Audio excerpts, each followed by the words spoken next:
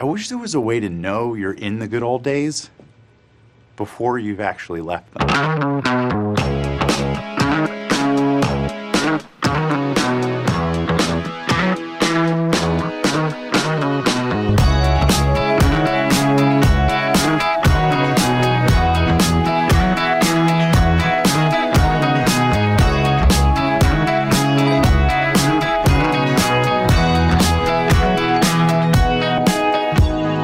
What's going on, everybody? Welcome to another episode of the After the Storm podcast, episode 13. And with all the negativity surrounding us, today we turn the tables and we talk about something that brings us all joy. And if you saw the name of the episode, then you'll see that it's called My First Love.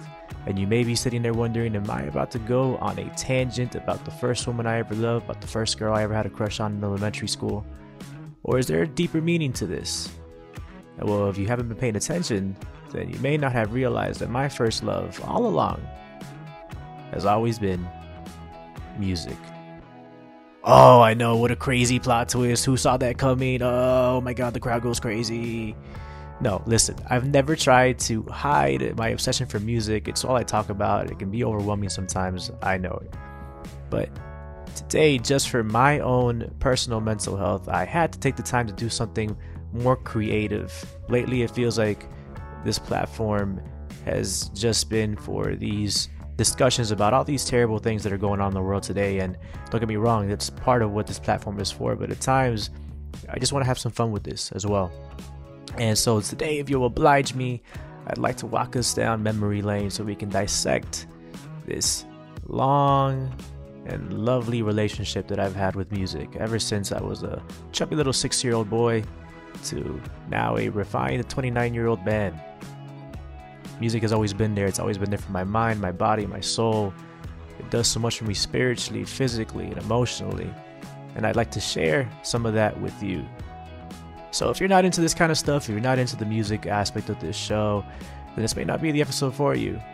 And that's okay, because for the next 40 minutes or so, I'm just going to sing and talk and romanticize music the same way that I always have, starting from the very, very beginning.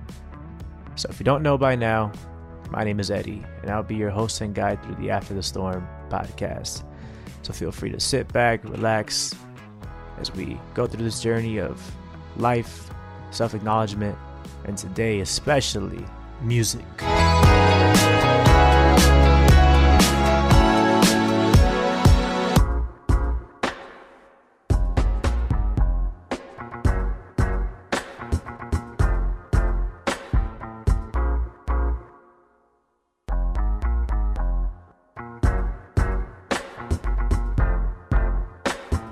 The year is 1999, and a 6-year-old boy named Eddie, with brown curly hair and red cheeks like a tomato, with a big old smile on his face and absolutely zero trauma to his name, would go out and listen to hip-hop and R&B, his first true love. See, I grew up on whatever my mom, my sister, my dad would put me onto at the time. But specifically, hip-hop and R&B were my first. I grew up on Aaliyah, Boyz II Men, Big, Pac, Dr. Dre, Missy Elliott, Destiny's Child, TLC, Busta Rhymes, and so many other artists of that generation. I like to imagine myself at 6 years old in my little elementary class walking up to my 6-year-old kindergarten crush. Let's call her April. And I would look her right in the face and I said, "April, you're gonna listen to me." And I'd sing to her and I'd say, "I'll make love to you like you want me to, and I'll hold you tight, baby, all through the night." Not having a single clue what that song was about, but knowing that it was a way to sway girls and potentially get April to like me back. And I like to think that that's pretty much laid the foundation for the person that I am today. The kind of ridiculous human being that would just walk up to somebody and serenade them to some corny R&B song. And I have no shame about it. But besides Boyz II Men, there's one artist from that particular era that I wanted to highlight, and that is Aaliyah. See, I believe that Aaliyah, if she hadn't have died at such a young age, would have become a global superstar likely would have been the Beyonce before Beyonce was the Beyonce of our time. She already had so many hits to her name. Try Again, Are You That Somebody, Rock the Boat. And she had the help of Timbaland, one of the greatest producers of all time. So we can only imagine what her true potential would have been. And I'm sad that we never got to see it. But just like Aaliyah, Tupac and Biggie died at young ages too. People forget that. Pac died at 26 and Biggie died at 27. And yet those are still legendary names that carry weight when you say them. And at that young age, I had no idea the impact that it would have on the music industry going forward. But looking back, I can definitely see how it affected everything afterwards. Oh boy, see, I'm trusting you with my heart, my soul. I probably shouldn't let you go. If I let this go, you can tell nobody. I'm telling my nobody. I hope you're responsible. Boy, I gotta watch my back. I'm not just here right. Is it my goal? Is it your goal? Sometimes I'm pretty good. Right now I'm not. Say yes or say no, 'cause I really need somebody. Tell me you're that somebody. My mom and my dad had different ideas for where they wanted to take me musically. My dad, of course, like every other Hispanic household, it's Sunday, you want to sit down, eat your cereal, watch your cartoons, play video games. But no, it's Sunday, so it's cleaning day. So your parents blast music all the way to the top and make you clean your room, clean the living room, do your chores, and just invent stuff for you to do. And my dad would blast the sounds of the Bee Gees, Lionel Richie, Cat Stevens, Barry White, The Temptations. And every once in a while, he'd throw some old Mexican ballads into the mix. And I'd ask him, like, Dad, what are you doing? Why are you listening to this? And now that I've been through some shit, I can see why he's into it. But I digress. Looking back now, I'm so grateful that my dad put me onto a lot of these artists. The Bee Gees I listen to on a weekly basis. Lionel Richie, one of the greatest of all time. Cat Stevens, one of the best songwriters of all time. Barry White, iconic voice. The Temptations are the goddamn Temptations. And even those Mexican ballads, they kind of got something to them too. Then my mom was always into Michael Jackson. And of course, it's undeniable that MJ, despite everything else, had some bangers to his name. And even to this day, when a Michael Jackson song comes on, Mom will look at me and she'll say, "Oh, this is my guy. These are my songs." I was like, "Yeah, Ma, I know you've been telling me for 20 years." But it's cool to have an artist to bond over with your parents and that you know you can see eye to eye on and talk about. And those years were very formative years for me musically.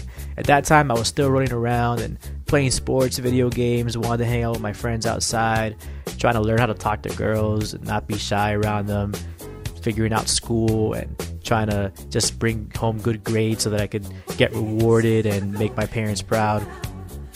And I think music wasn't really a priority. I knew that I liked it more than a lot of other people because I talked about it a lot more, but I don't think I was really aware of how much of an impact it was making on me in such an early age. People always told me, be careful what you do. Don't go around breaking young girls' hearts. And mother always told me, be careful who you love. Be careful what you do. Could the lie become the truth? The Billie Jean's not my love. She just a girl. Thinks that I am the one. But the kid is not my son. She says I am the one, but the kid is not my son.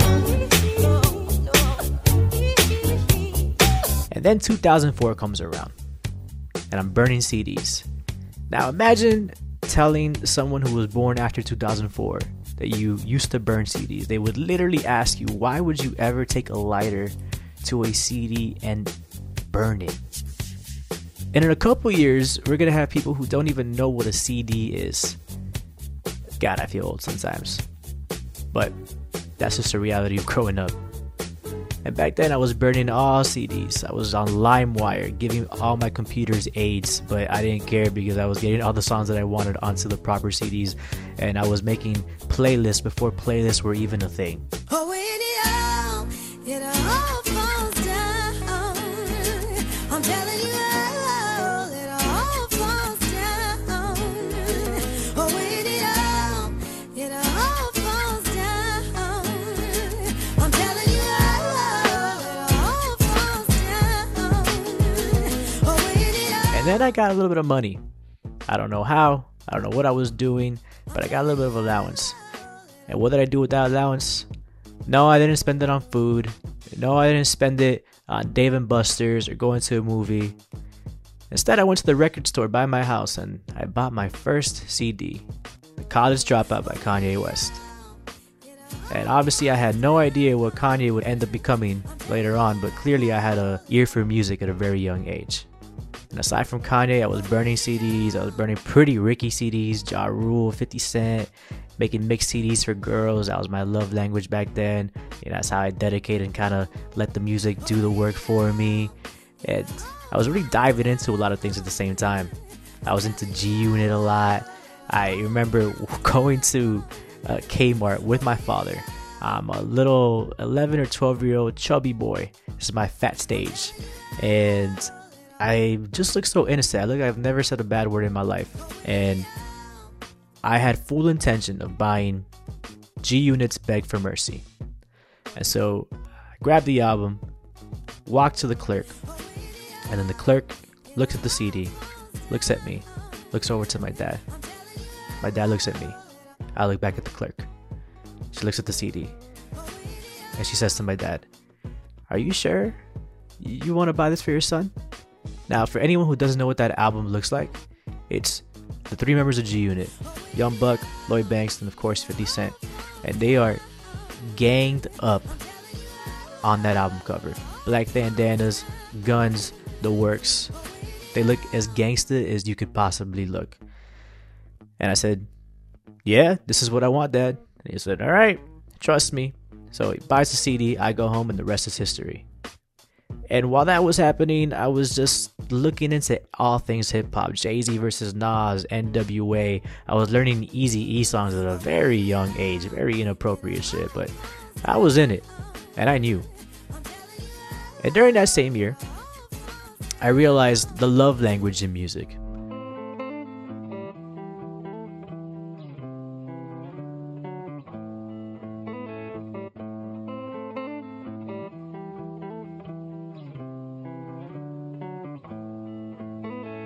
It's 2004, and that same chubby little kid that went to buy that Beg for Mercy G-Unit CD ends up at a party with his older brother.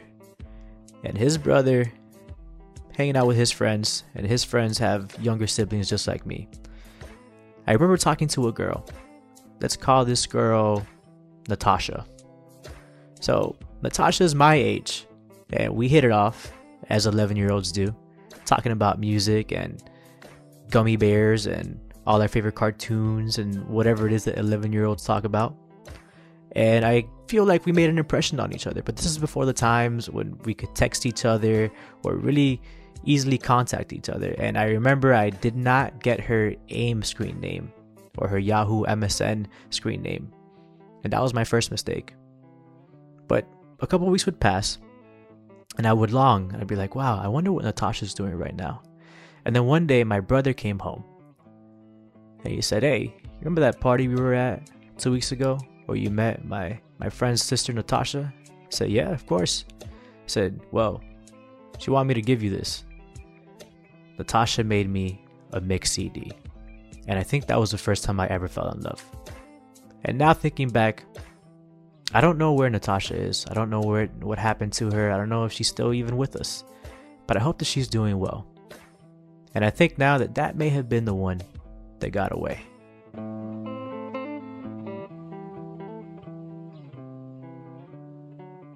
But I digress. 5th grade comes around, and I'm a player, so I gotta move on. So I'm at this point 50% Eminem Show, 50% Confessions by Usher. I'm all over the place. And during the same time is when reggaeton was starting to become hot. Wisin y Yandel, Don Omar, Daddy Yankee, Pitbull, Culo, like it was just this revolution of Spanish music. And a lot of it was shit that we probably shouldn't have been listening to. Mi cama huele a ti, Noche de Sexo, Rakata. It's a bunch of songs that are a little bit inappropriate for people of the 10 to 15 year old demographic. But whatever, it helped us grow up a little bit quicker. But I knew that music in one way or another was finding a way to express all these feelings that I was having as a teenager going through puberty. And then during our middle school time, I remember talking on the phone, on the landline to all my little girlfriends that I had and dedicating songs to them on the Power Love Hour. If you don't know what the Power Love Hour is, it just used to be this 1 hour radio show on Power 96. I think they do it from like 9 to 10 or 10 to 11, where this DJ would come around and he'd talk in his real soft voice like this, like, what's going on? This is the Power Love Hour. And then he would dedicate songs that people would call in. And you'd have like, hey, what's up? This is Gorda. I just want to dedicate this song to my Flaco over in Kendall. And it was the shit back then. And so that's what I would do. I would dedicate Casey and JoJo songs, Mario, Let Me Love You, Baby Bash, to whatever little girl I was talking to at the time. And it was my first little introduction into like that boy-girl dynamic. Meanwhile, while all this was going on, I got the reggaeton, I got the R&B, I got the hip-hop. A little band by the name of Linkin Park comes around, and they start to mess with the nuts and bolts in my mind. They start transitioning me over into rock.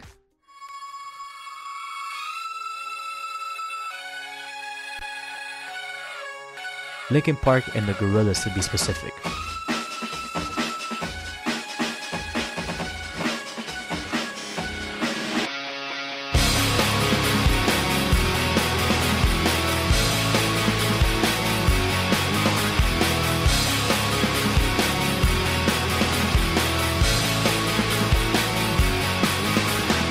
Looking back at Linkin Park, you had Chester and you had Mike Shinoda.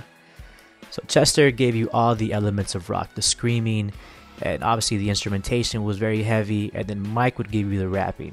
And so for a lot of us, I feel like Linkin Park was the true gateway from hip-hop to rock. The collaboration with Jay-Z, the Collision Course album, and that changed everything. And I think at that point, I started to kind of transition a little bit into rock, but I wasn't there just yet. What I want you to want, what I want you to feel, but it's like no matter what I do, I can't convince you to just believe this is real. So let go, watching you turn your back like you always do. Face away and pretend that I'm not, but I'll be here cause you're all that I got. I can't feel the way I did before. Don't turn your back on me. I won't be ignored. Time won't change this damage anymore. Don't turn your back on me. I won't be ignored. And during the same time, you had your people going through your emo phases. People listening to AFI, to My Chemical Romance, Fall Out Boy, Paramore. And while a lot of people had their emo phases in 2005 and 2006, I didn't have mine for another 15 years. And during those middle school years, I feel like the music that we listened to became our personality. We became these caricatures of whatever artists and bands we were into at the time. If you liked rock and emo, you had jet black hair, would wear Chucks or Vans, you'd have the chain on your jeans, you'd wear the spiky bracelets, gauges, piercings, the whole nine. And if you like hip-hop, you had baggy shorts, Air Force Ones with the strap, piercings, a fade or like a blowout haircut, chains, you know the look. And so we were really so heavily influenced by the music that we listened to at that time. And at that point, I was still pretty basic.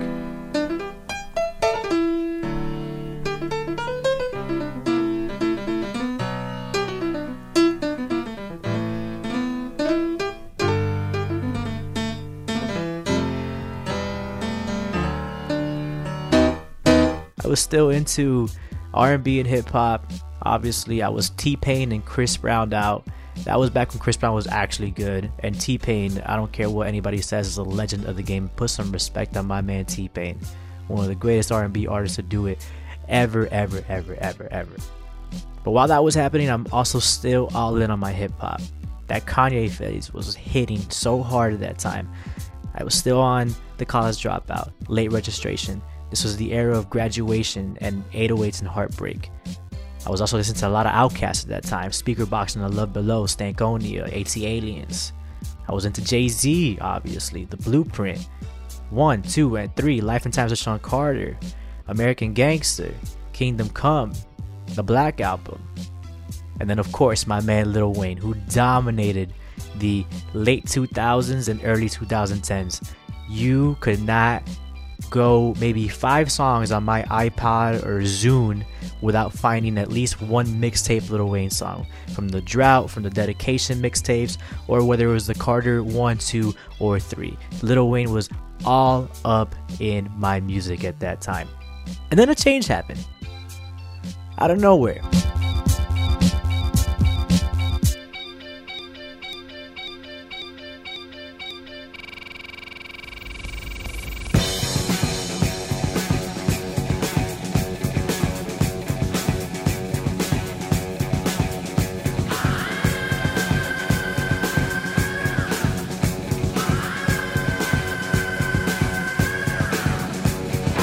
Go to high school and everything started to change. As they say, it's like an evolution. You go from 5th grade to 6th grade and you become the eldest, the big fish in the small pond, to then again the small fish in the big pond. And it's just that same cycle. And then I guess when I got to high school, I was trying to discover myself again, and I started listening to a lot of rock and roll and Motown. Part of it was because my freshman year of high school, I went to a school where I didn't know anybody. I was depressed, and maybe I was just looking for something that made me feel a little bit different, that helped me change. And so I started listening to a lot of rock and roll. I started listening to a lot of Motown hits, soul. I was obsessed. And maybe Guitar Hero and Rock Band had something to do with it. And then there was a little movie by the name of Almost Famous that had me on a trajectory towards becoming a music journalist. I wanted to travel the world with a band, live that groupie lifestyle, write about everything that I saw, and present it just like in the movie. While that was going on too, Motown was really coming from that state of depression that I was in. And I was getting a lot of these new songs and these sounds from Kanye samples. And I could go into a tangent about Kanye and his production, but truly his production style, the samples and production that he uses on his music, have opened the floodgates for me musically completely. And I don't know if I'd ever be as musically inclined as I am today if it wasn't for the influence of Kanye's sample-like productions. And no matter what, as much as I was listening to rock, I was listening to Led Zeppelin, Fleetwood Mac, Aerosmith, the Stones, etc., the Who, rap was still king. Lupe Fiasco's the cool. I remember my freshman year of high school, I wrote the lyrics to The Coolest on my binder. And I also had a couple guilty pleasures too. I was listening to Katy Perry, and David Guetta was really unlocking the taste for EDM in my soul. Coldplay's Viva La Vida and Rush of Blood to the Head. There was just a lot of music at that time, and I was really trying to branch out a little bit. But during that era, I think that there were some artists that I was kind of scared to admit that I liked. You know, I think it was a sign of immaturity at that time, and wanting to fit in, and I didn't want to say like, oh, I like Coldplay or I like this band, because I'd feel like a loser, which thinking back is such a crazy thought to have. But anyway, late 2008 comes around, and I discovered Kid Cudi.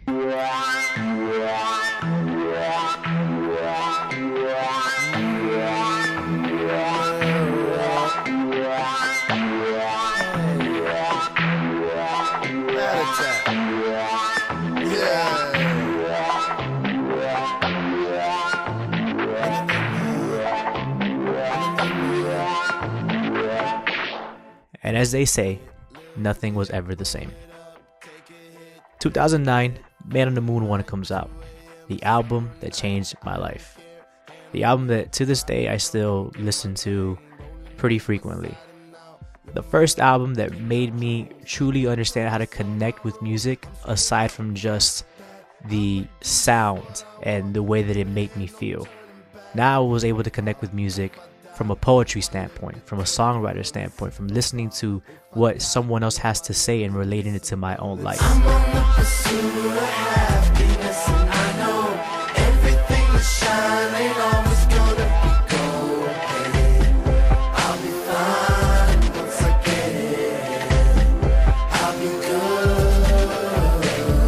I'm on the pursuit of happiness, and I know everything that shine ain't always gonna be gold.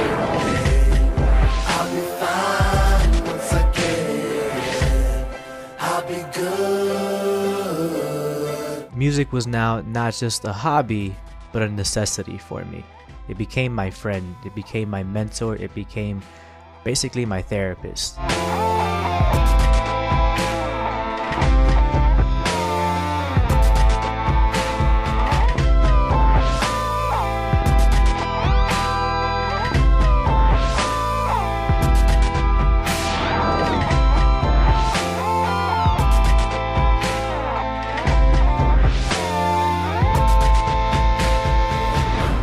Pursuit of happiness, yeah. I don't get it. I'll be good.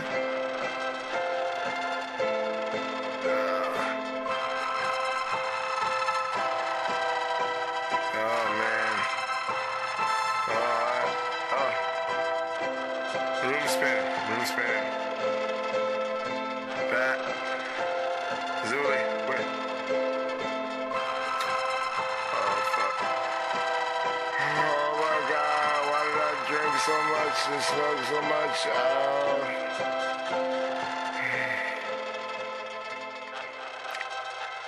Oh, fuck. During that time, my love for Cudi also coincided with Mac Miller. Dope shit like that, Jerry. Oh, hi. Welcome back to Kids. Follow your dreams. Yeah. See, I had something in both of those guys. In Cudi, I had the introspective artist that was saying all of these things in my head that I didn't know how to put together, that all these anxieties that you have in high school, all these worries that you have when it comes to fitting in and finding your way and understanding who you are as a person. And then I had that pair with Mac Miller, who in his early stages was just very sophomoric and rapped about girls and parties and drinking and all the fun stuff that you do in high school. So I had really a little bit of both, and I'm so thankful for both of those guys and the music that they were putting out at the same time. She in love with a rock star, wanna smoke my weed, so she asked me where the tops are. Top drawer. Yeah.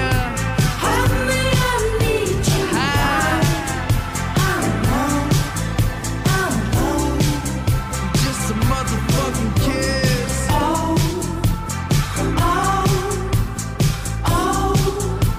Make money, fuck bitches.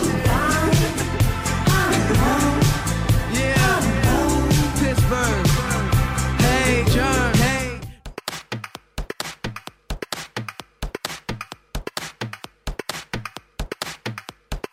2010 to 2013, you could find me DJing. You could find me out there making sets of Cascade, Afrojack, Swedish House Mafia, Dirty South, Laidback Luke, and so many other EDM artists. You could find me finding their songs, downloading them, putting them into sets, and releasing them out into the world. Skrillex's Cinema and Afrojack's Takeover Control bring back great memories of my high school prom and my grad night, and remind me of specific people as well. See, my reputation as the music guy even landed me a 1-hour DJ set at my own prom, which is pretty cool looking back at it now. I don't think a lot of people get to say that they DJ their own prom. Even though that set was probably terrible, looking back at it, I had a good time, everyone else had a good time, and we moved on from there. And now I have a story to tell about it. Let's go take a ride in the car. I will take the passenger seat. Baby, we don't have to go far.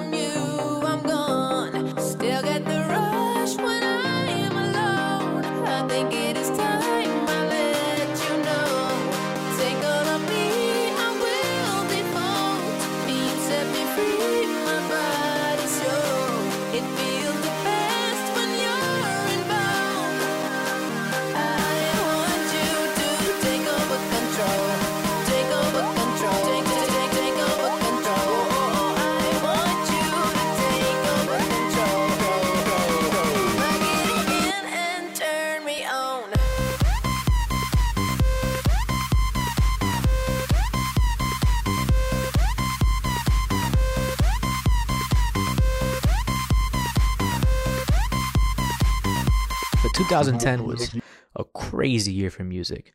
My Beautiful Dark Twisted Fantasy came out, which arguably is the greatest album of the 2010s.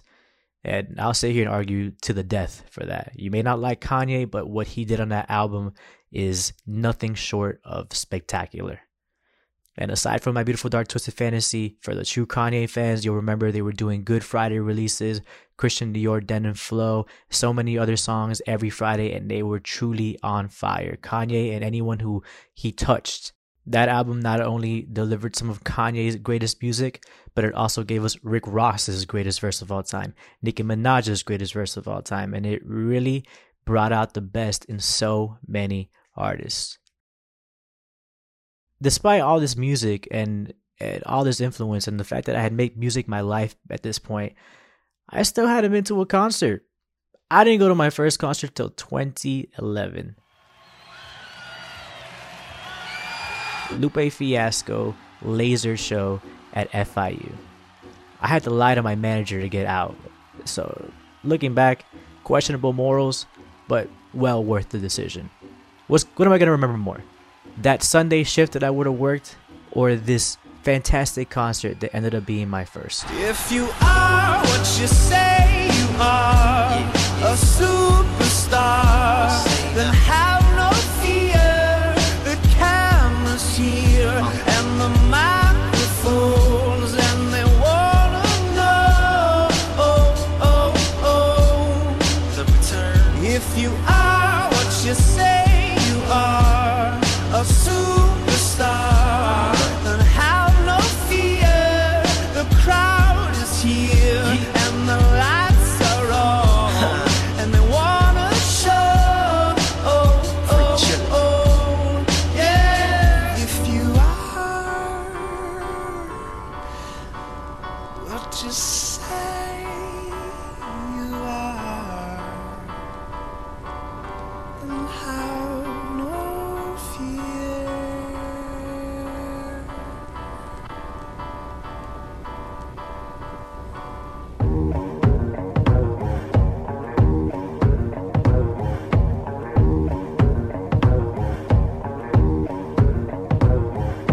And then 2011 hits. We're out of high school, and these are the true formative years for me musically.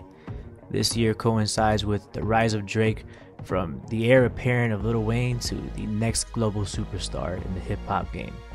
Of course, you had Watch the Throne that took over everyone's summer. And at this point, concerts are finally starting to flow. Watch the Throne Tour, one of the best concerts I've ever been to in my life. The Red Hot Chili Peppers. Drake Club Paradise Tour, which is crazy looking back because his openers for that show were A$AP Rocky and Kendrick Lamar, and 2012, to be honest, I had no idea who those guys were. And looking back now, it's crazy that I had those guys in front of me and I wasn't even paying attention to their sets. So a little bit of advice for anyone: it doesn't matter who you're going to see, I would always recommend sticking around and watching the openers, because you never know who you might be missing out on. But regardless, during that time I went to my first Ultra. I started seeing DJs everywhere: Cascade, Layback Luke, Dirty South, and so many more. And then of course The Weeknd and his mixtapes, House of Balloons and Thursday. And so now my musical taste is slowly starting to come together. From hip-hop to rock to EDM to everything in between. Adele was around to cure my broken heart. Avicii apparently made me faint at Ultra during his live set, and Deadmau5 made me levitate, and I finally felt well versed enough to earn the right to wear my Led Zeppelin and Rolling Stones t-shirts out. I was truly all over the place. And if you thought 2011 was good, 2012 and 2013 were even better. Channel Orange came out 2012. Good Kid, Mad City, Settle by Disclosure, Take Care, Calvin Harris's 18 Months. The height of EDM happened. Fun's We Are Young. So much going on during this time. Specifically Channel Orange. The best song wasn't the single, but you weren't either. Living in Ladera Heights, the Black Beverly Hills, domesticated paradise, palm trees and pools. Though water's blue, swallow the pill, keeping it surreal. Whatever you like, whatever feels good, whatever takes your mountain high, keeping it surreal. Not sugar free, my TV ain't HD, that's too real.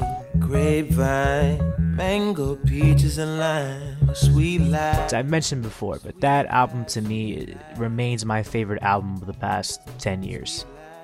And what that album did for me and what it continues to do to me today, I can never thank Frank Ocean enough. It's literally the only album I've ever bought on Apple Music. So every time I get in my car, for the past 10 years, every single time I've gotten into my car, a Channel Orange song starts playing first. But what a year for music that was. That's when I discovered Kendrick. That's when I discovered Disclosure. When I discovered really what Drake could do as an artist. Take Care to this day is his best album. You can argue with yourself about it because it's the truth. 2013, I saw Kid Cudi live for the first time. And, well, the only time up to this point. Although, I do plan on seeing him in a couple months as well.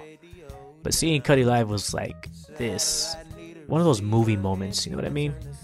When you just sit there for a second, and you stand there, and you just exist, and you're like, damn, I can't believe this is my life.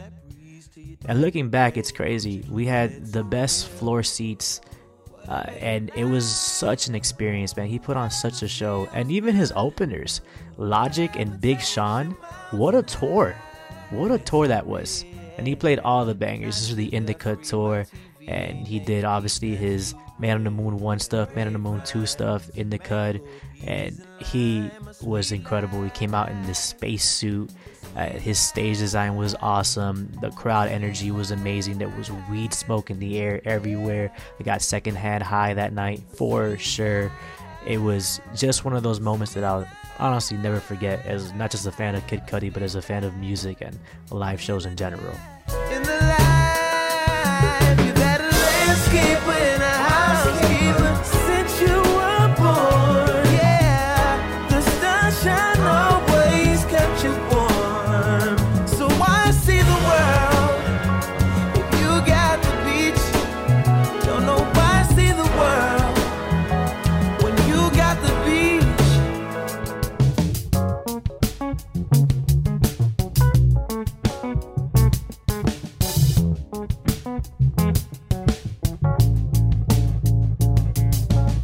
Music was giving me such a soundtrack.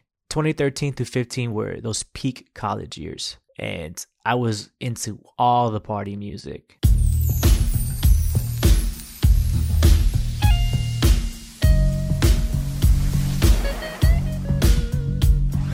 Any kind of thing that I could dance to. I became obsessed with Daft Punk. I'd always been a fan of Daft Punk, but all of a sudden I found myself playing One More Time and Harder, Better, Faster, Stronger, and even their newer stuff, Get Lucky and Lose Yourself to Dance. Daft Punk was on my everyday rotation during that time. I was into rooftop dance music before I even knew what rooftop dance music was. I was looking for DJ Snake songs, more Calvin Harris songs with Emotion, which is a fantastic album. And I'm not afraid to say 1989 by Taylor Swift slapped. Say what you want about Taylor, but that album had bangers on it. And besides that, man, Big Sean, of course, Fetty Wap. The first episode I talked about the summer of Fetty Wap and his song 679, Trap Queen, My Way, just classic bangers. And Fetty Wap, wherever you are, man, we need you back. We need another summer of Fetty Wap, pronto. I was feeling good and feeling good all the time. I remember making a trip up to Gainesville. I had just torn my ACL, so I rode on this bus drive for 5-6 hours with my leg up in this big old brace, maybe 1 month post-surgery. And my whole ride there, I'm listening to Man on the Moon 2, Indica, and Good Kid, Mad City.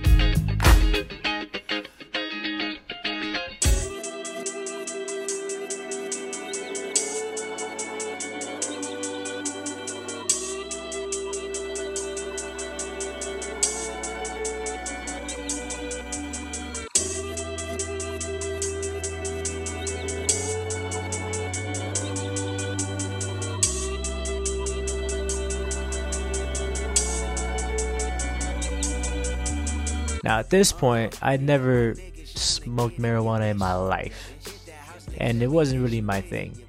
But something about that music was just like, you know what? Fuck it. And so I get up to Gainesville. I meet up with my friends. We're out there having a good time. It's a shit show.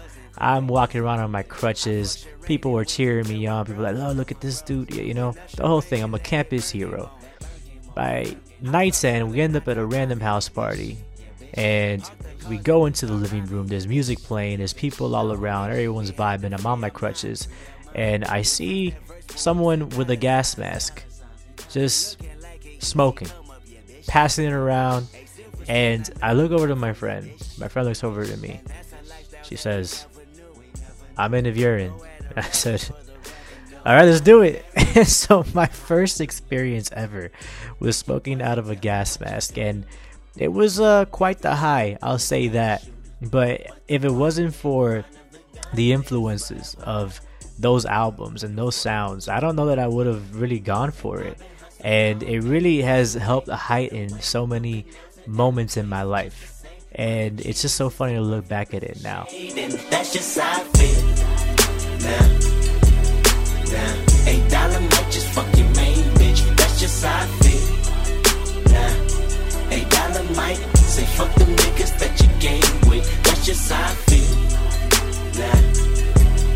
Now, $8 might just make that lane switch. That's just how I feel.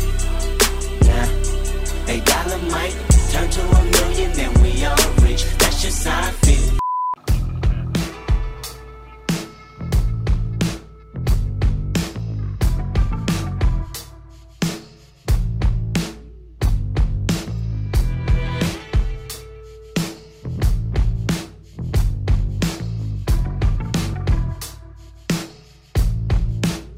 A crazy thing was happening too, where I was starting to get into indie.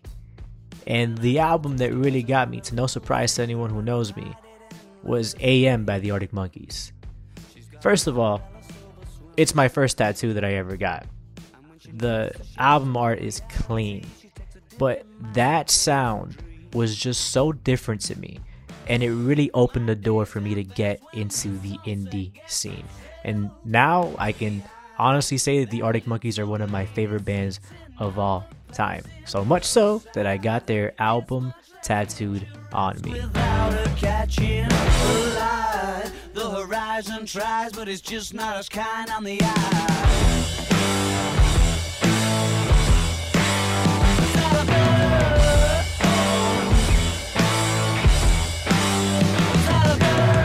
Just not attaching to your mind and soul.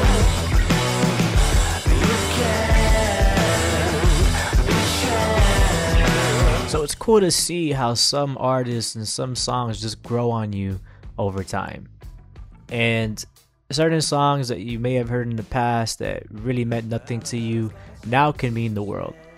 Aside from that Arctic Monkeys AM tattoo, I also got the 505 tattooed on me. And people ask me about this all the time and what it means. And it's another Arctic Monkeys song. And if you haven't heard it, I've played it on the show before, but if you haven't heard it, go out, listen to it. It's their most popular song. It's a fantastic song, and you can make your own meaning out of it. But a couple years ago, I mean, this was just a song that I liked. And now it's just a song that I have tattooed on my wrist that I look at every single day. And that's one of the beautiful things about music, is how at one moment it's not impactful to you at all, but then later on in the future, it means the world to you.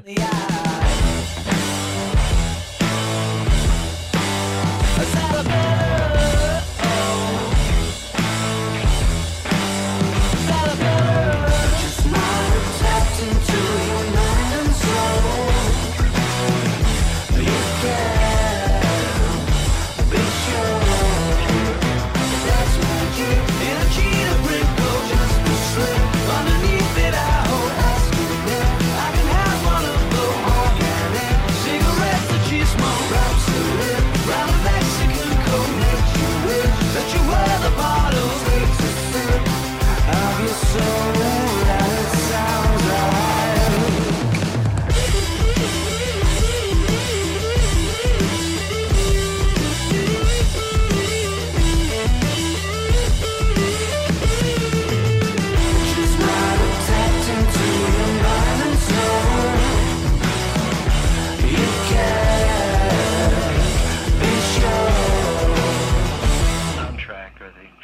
to the machine. Which makes you feel as if you were hearing the singing of angels. Yes, and a murmuring. And then 2016 to 2020, thinking back, were kind of a musical blur. See, I really started to come into my own, and I was no longer being this musical gatekeeper or this pretentious audiophile that was telling people what real music was or how they should listen to music, because I didn't want to be that anymore. I remember telling people back then, like, oh, you listen to Pitbull, oh, you listen to this, like, that's not real music. And I was probably a musical asshole. And thinking back, I'd go back and slap myself in the face for doing that.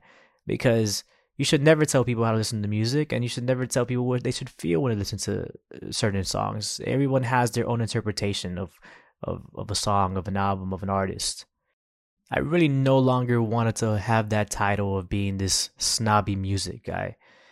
Instead, I wanted to share the gift of music with others. During those years, a lot of great albums came out. Blonde, Kendrick's was releasing To Pimp a Butterfly and Damn. Gambino dropped Redbone and Awaken My Love. Anderson .Paak dropped Malibu. SZA, Control. Funk Wave Bounces Volume 1. Lord's Melodrama. Rihanna's Anti, which, by the way, where is Rihanna? I need more Rihanna music ASAP. You can't just drop Anti on us and then never come back. Anyway, Rihanna's Anti, Because the Internet by Childish Gambino, just so many classic albums coming out during that time. And it was really this experimental period where we were really discovering who these great artists were.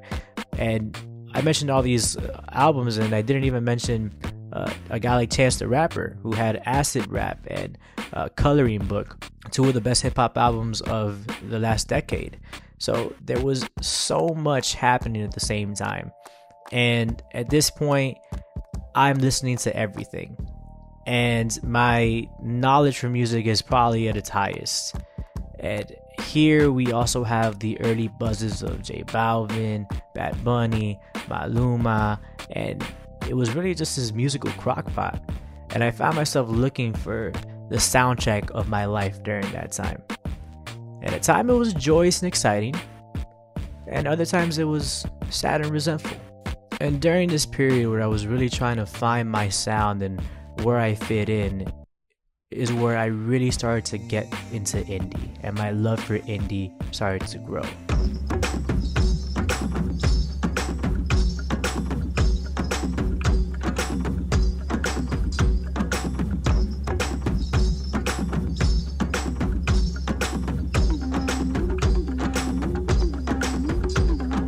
How to Be a Human Being by the Glass Animals.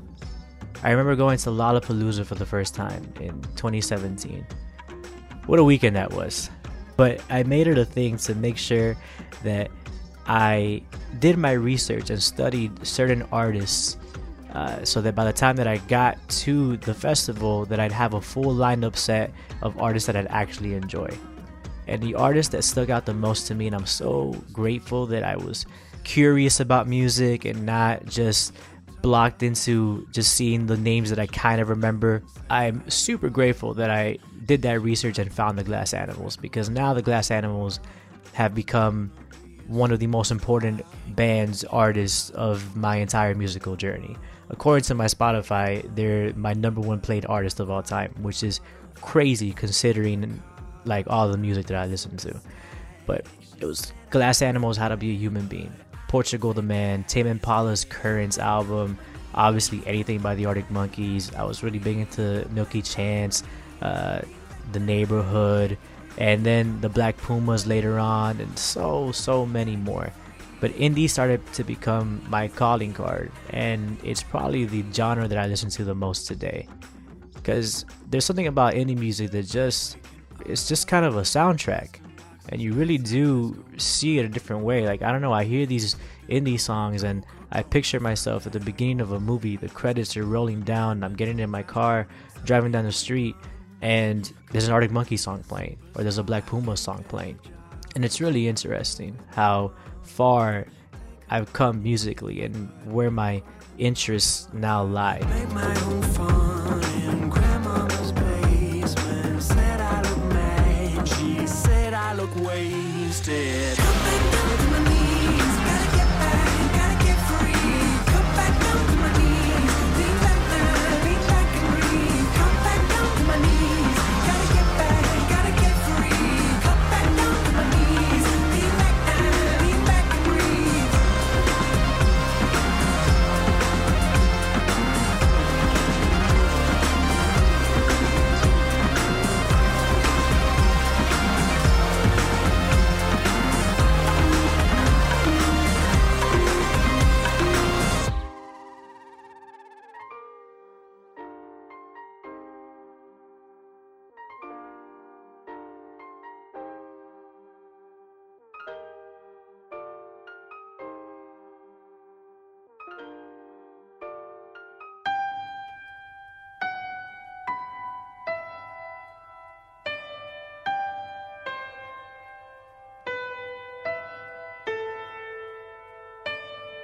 And you know the crazy thing about music?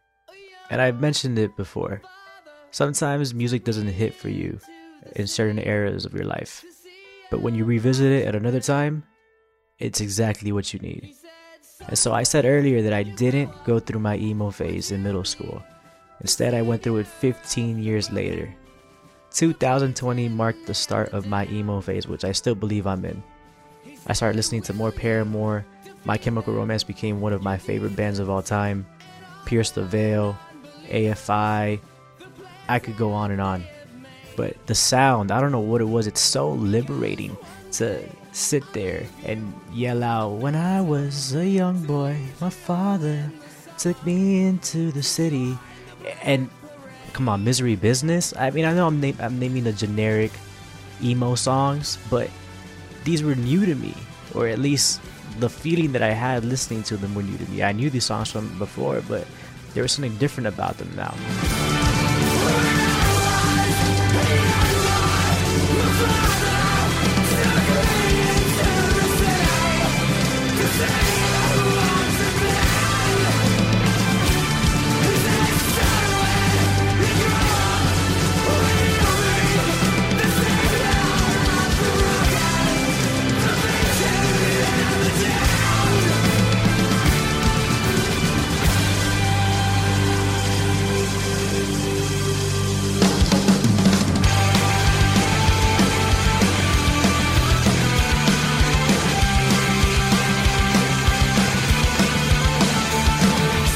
And now I can't imagine a life without the Black Parade, or 3 Cheers for Sweet Revenge, or Misery Business. It's crazy.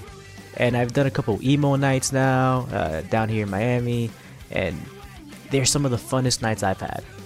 Because you just get to yell and scream, and there's so much emotion and passion in this music, and I'm still discovering new sounds every single day.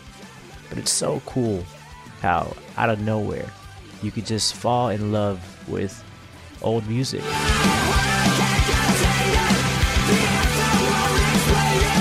So let me paint the picture for you. It's February. I'm running my first half marathon. I've never done anything like this before in my life. It's about mile 3, and we're running down MacArthur Causeway. I look to my right, I see the beautiful ocean front view. As the sun rises and sets, it reflects right over the water. I curated a playlist before I went on the run. I had everything from energetic songs to get me going when I'm out of gas, to relaxing songs to keep me at pace, and other songs just to help me live in the moment and understand the gravity of the situation that I'm in. And so right around mile 3, I look around and I do that thing where I just start to exist. And as fate would have it, My Chemical Romance's Welcome to the Black Parade starts to play. And in that moment, unlike any other moment in my life, I truly felt like the main character. And even though there was thousands of people running in front of me, behind me, to my right and to my left, for a second, I got to live in that moment by myself. That's what music does for you. It makes you your own main character. It provides that soundtrack and enhances some of the greatest moments you'll ever have in your life. So thank you, My Chemical Romance, for giving me that main character moment and for providing the soundtrack to one of the greatest moments of my life.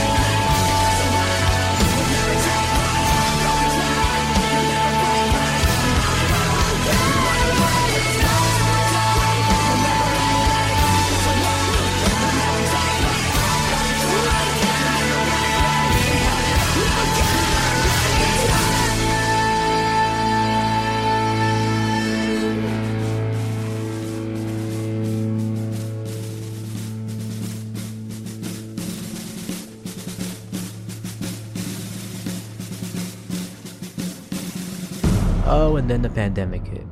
And you all know that story. 2020. But look, I will say this about the pandemic. It did give me the chance to connect with music in a way that I had never connected with it before.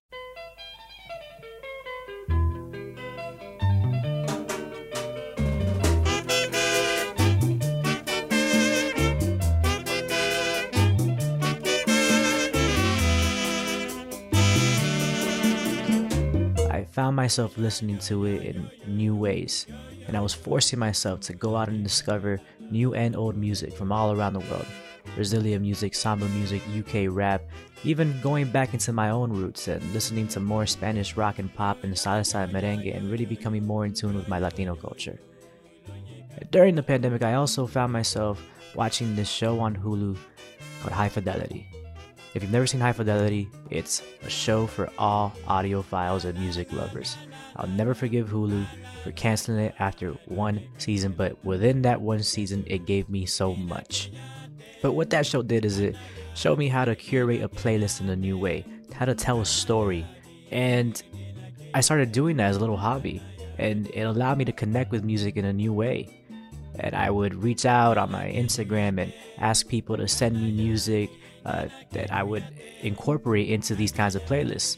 That more often than not, these playlists were about relationship types, and they would start off with the early phases of getting to know somebody, and then the honeymoon phase, and then of course leading into the back end of a relationship when things are no longer going smoothly and the imminent breakup is about to happen.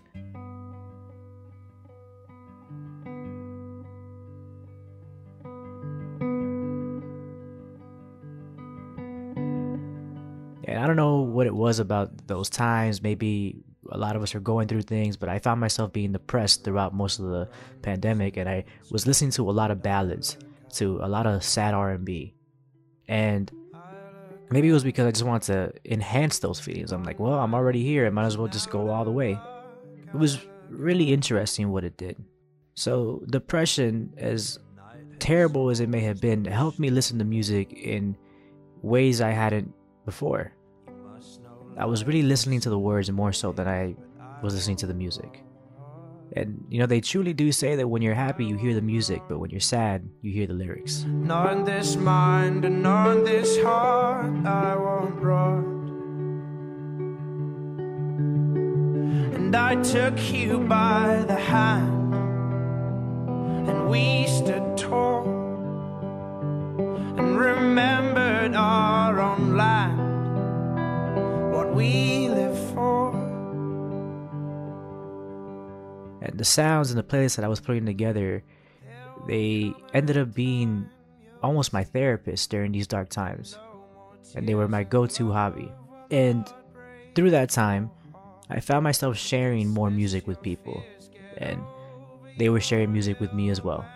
And it's kind of a way to look into somebody else's life, get a little peek and see what they're going through, see what kind of mood they're in based on what they're listening to. And that leads me into something like Spotify Blend, which is a feature that I absolutely love. See, with Spotify Blend, you and someone else can combine your musical interests and create a playlist that changes every single day. And the cool thing about that is that you get to see a little glimpse into someone else's life, just as they get to see a little glimpse into yours. Exactly what was true, but oh no more. That's why I hold. That's why I hold with all I have. That's why I hold. And I will die alone and be left there. Well, I guess I'll just go home. Oh, God knows where. Because death is just so full and man so small. Well, I'm scared of what's behind and what's before.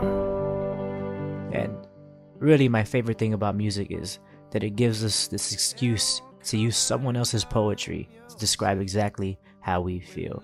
Because sometimes the words just don't come to us. And that's honestly what makes us so attached to a lot of songs, to a lot of artists, to a lot of albums.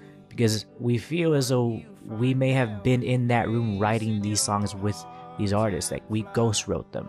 Was in your hand, there will come a time you'll see, with no more tears and love will not break your heart, but dismiss your fears, get over your hill and see what you find there, with grace in your heart and flowers in your hair.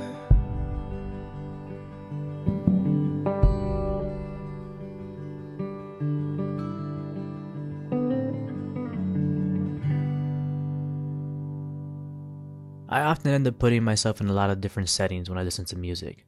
I start curating these music videos in my head in which I'm the main character.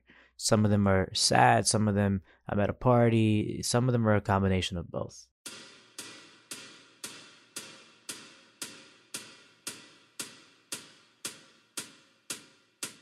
But through these dark times and throughout the past couple years when I haven't always been my best self, music has played a completely different role for me than it ever has in the past. And I really go to it for a lot of reasons.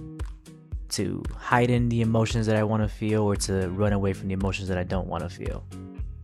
What I've been listening to a lot lately depends on the mood that I'm in, or the mood that I'm trying to run away from. I've become so much more open-minded when it comes to music. And I found myself asking other people to give me albums or songs or artists that they really resonate with. And then I try to put myself in their shoes and see what it is about these songs and albums and artists that they relate to.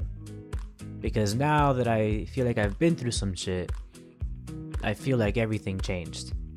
And certain songs that I used to listen to back then now have a completely different meaning for me. And during this time, the past 2 years, like I said, I've mostly listened to like a lot of indie, but one day I could be listening to disco, the next day I'm listening to oldies, the next day I'm listening to Bruno Mars and Anderson .Paak, next day Bad Bunny. You just never know. But what I've discovered is that there's a time and a place for all genres. And I've had people call me their musical soulmate, and another one call me the king of music, which is a title that I definitely am not worthy of. But when I get a text or hear comments about a song or an artist reminding someone of me, I light up, because that's what it's all about. And I'll never not want to play DJ at the house party. It's a role that I take seriously, and I always like studying the vibe and reading the room, seeing what kind of environment we want to build, and also reintroducing people into songs they haven't heard in a long time, because nostalgia is a motherfucker. And sometimes when you're going through things, all you want is something to put you back in a time when you were happy. And do I have the tracks to do that? So I'll always want to be the party DJ, no matter what. And I hope my friends never stop sending me music, and I hope they never get tired of me sending them to them.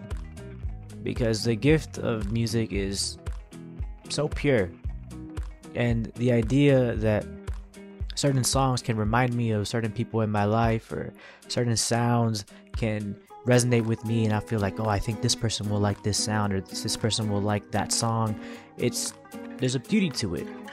Because we have a lot of shit going on in our lives, and when someone takes the time to even just send you a message, send you a link to a new song or an album because they thought of you, I feel like it's something that we don't cherish enough. This before we don't talk about it, dancing on, build the boogie all night long, stoned in paradise. Shouldn't talk about it, shouldn't talk about it.